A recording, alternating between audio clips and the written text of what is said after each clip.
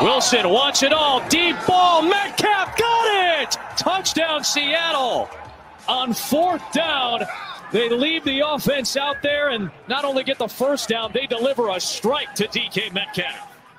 This is BetQL Daily, presented by FanDuel Sportsbook with the Joes, Joe Ostrowski and Joe Giglio from BetQL.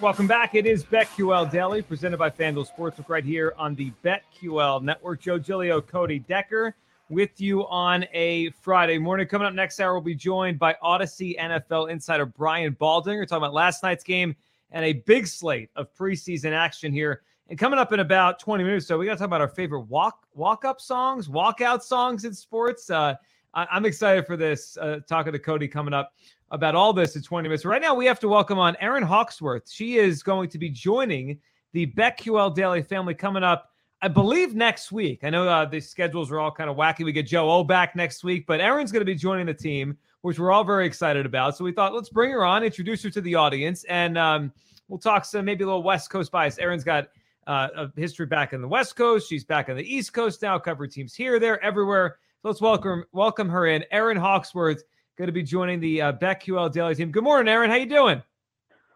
Good. I've been listening to you guys all week. I love the energy that you and Cody are bringing. It's been a fun show to listen to. Oh, good. Well, I appreciate that. Thank you so much, and welcome to the family. More importantly, I mean, I'll tell you, the Joes are very, very welcoming. There is like a few initiation processes they made me go through. I don't think they're going to do it with you, but I had to like walk on coals weirdly and send them video of it. It was strange. Actually, they should have me do like a little hazing. That could be fun. Like a push-up contest or something. Yes, maybe not coals. Like, we don't want anyone to get hurt. Like, right? Like Cody, we made Cody do the coals. He burned his feet. We're not going to do that again. Oh yeah, I was the guinea pig. You're going to be fine. I love it. We're talking a little West Coast bias. I grew up, so I'm Canadian. Obviously in Canada, we don't have the NFL. So I think Cody might appreciate this. My whole family, they're diehard Raiders fans. I guess my dad growing up just decided to pick the Raiders as his team in Vancouver.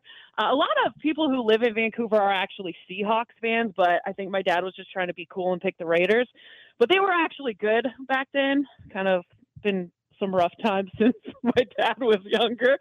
But I'm not really, I was talking to Paul Aspen about this. I don't think I really have an NFL team. I did grow up mostly in Seattle. So we're talking about the NFC West, looking at the Cardinals and Chiefs tonight. And then we can touch on the NFC West a little bit. I think that's one of the toughest divisions for sure.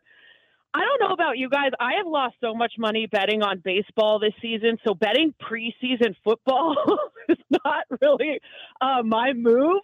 But, if I had to play this, I think the Arizona Cardinals will cover here, +3 against the Chiefs tonight.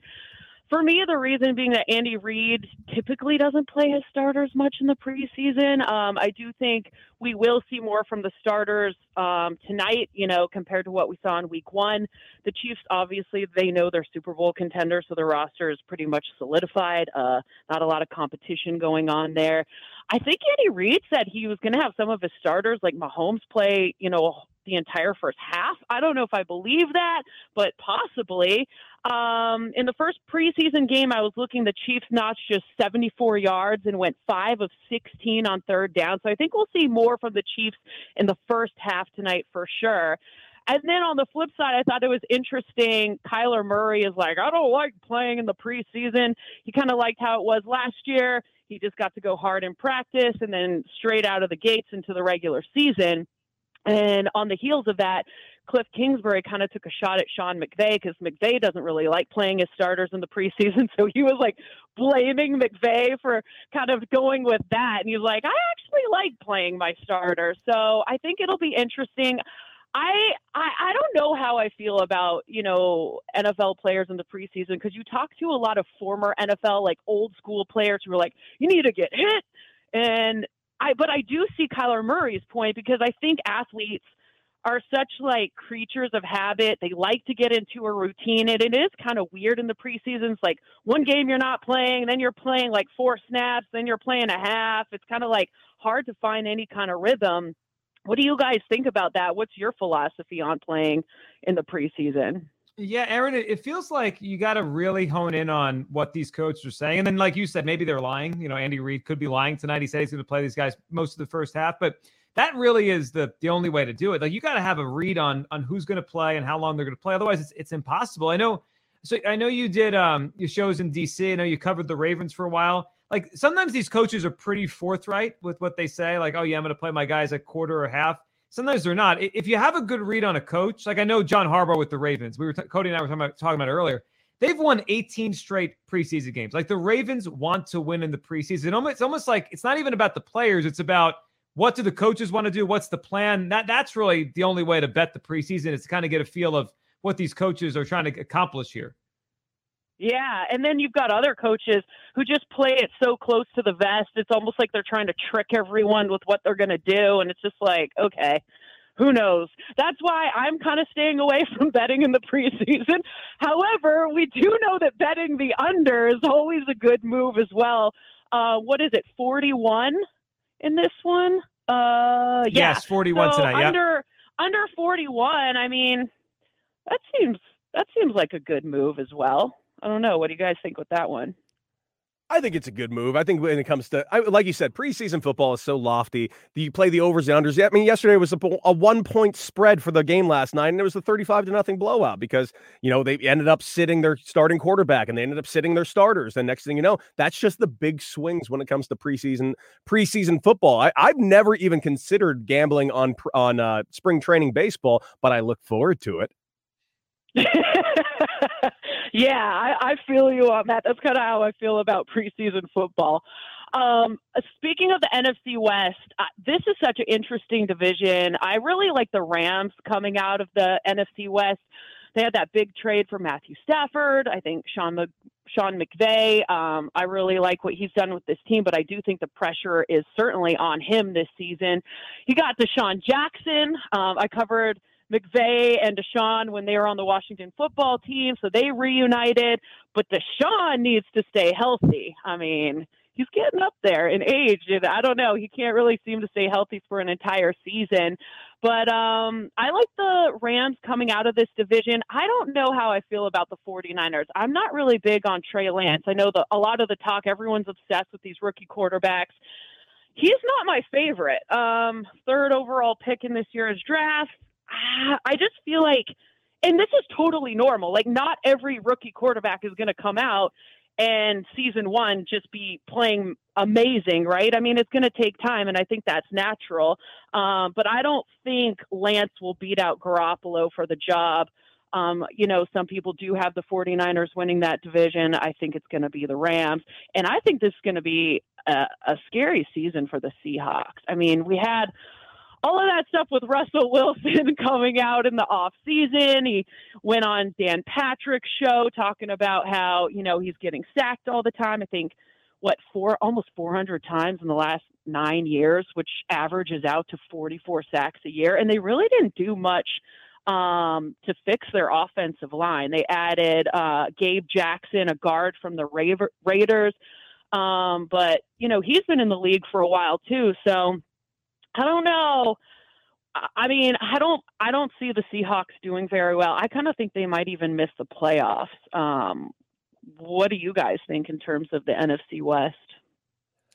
Well, Aaron, that's interesting. I mean, because, the Seahawks have been so good and always consistently good.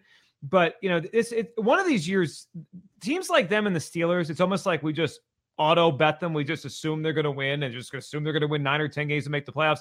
One of these years, they're going to tumble. I think the Steelers are going to tumble this year. But in that division, the Seahawks, it's not crazy to think they finish in last place. Like if they have a couple of tough weeks or a couple injuries, the Rams, like you said, are really good. I still think the Niners are really good with Shanahan. The Cardinals could be a playoff team this year. Like you could win 8 or 9 games and finish in last place in that division. Well, I think the total for the Seahawks is 10. I don't know. I might bet the under on that, the season total for the Seahawks. What do you think? It's a possible thing. Like you said, that's a dynamic division. You just go look up and down the list. Every one of those teams you could feasibly see, not just in the playoffs, but in the Super Bowl. Every single one of them. You got the, the Seahawks, who are just a perennial winner. You got the 49ers, who were just removed from a Super Bowl a year and a half ago. Not to mention that the Arizona Cardinals is just doing so much building over these last couple of years, and Kyler Murray being one of the more dynamic quarterbacks in the NFL. And of course, the Rams, absolutely loaded, especially on defense, and a new QB. They're going to be the division to watch this year. Mm-hmm. Yeah, for sure. But I got a question for you, Aaron.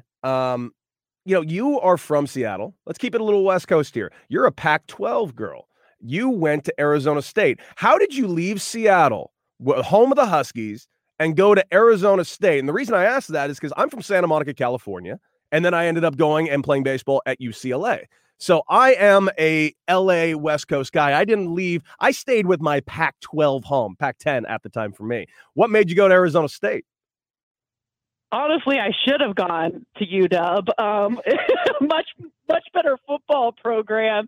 Honestly, this is probably a silly answer, but I was just so sick of the rain.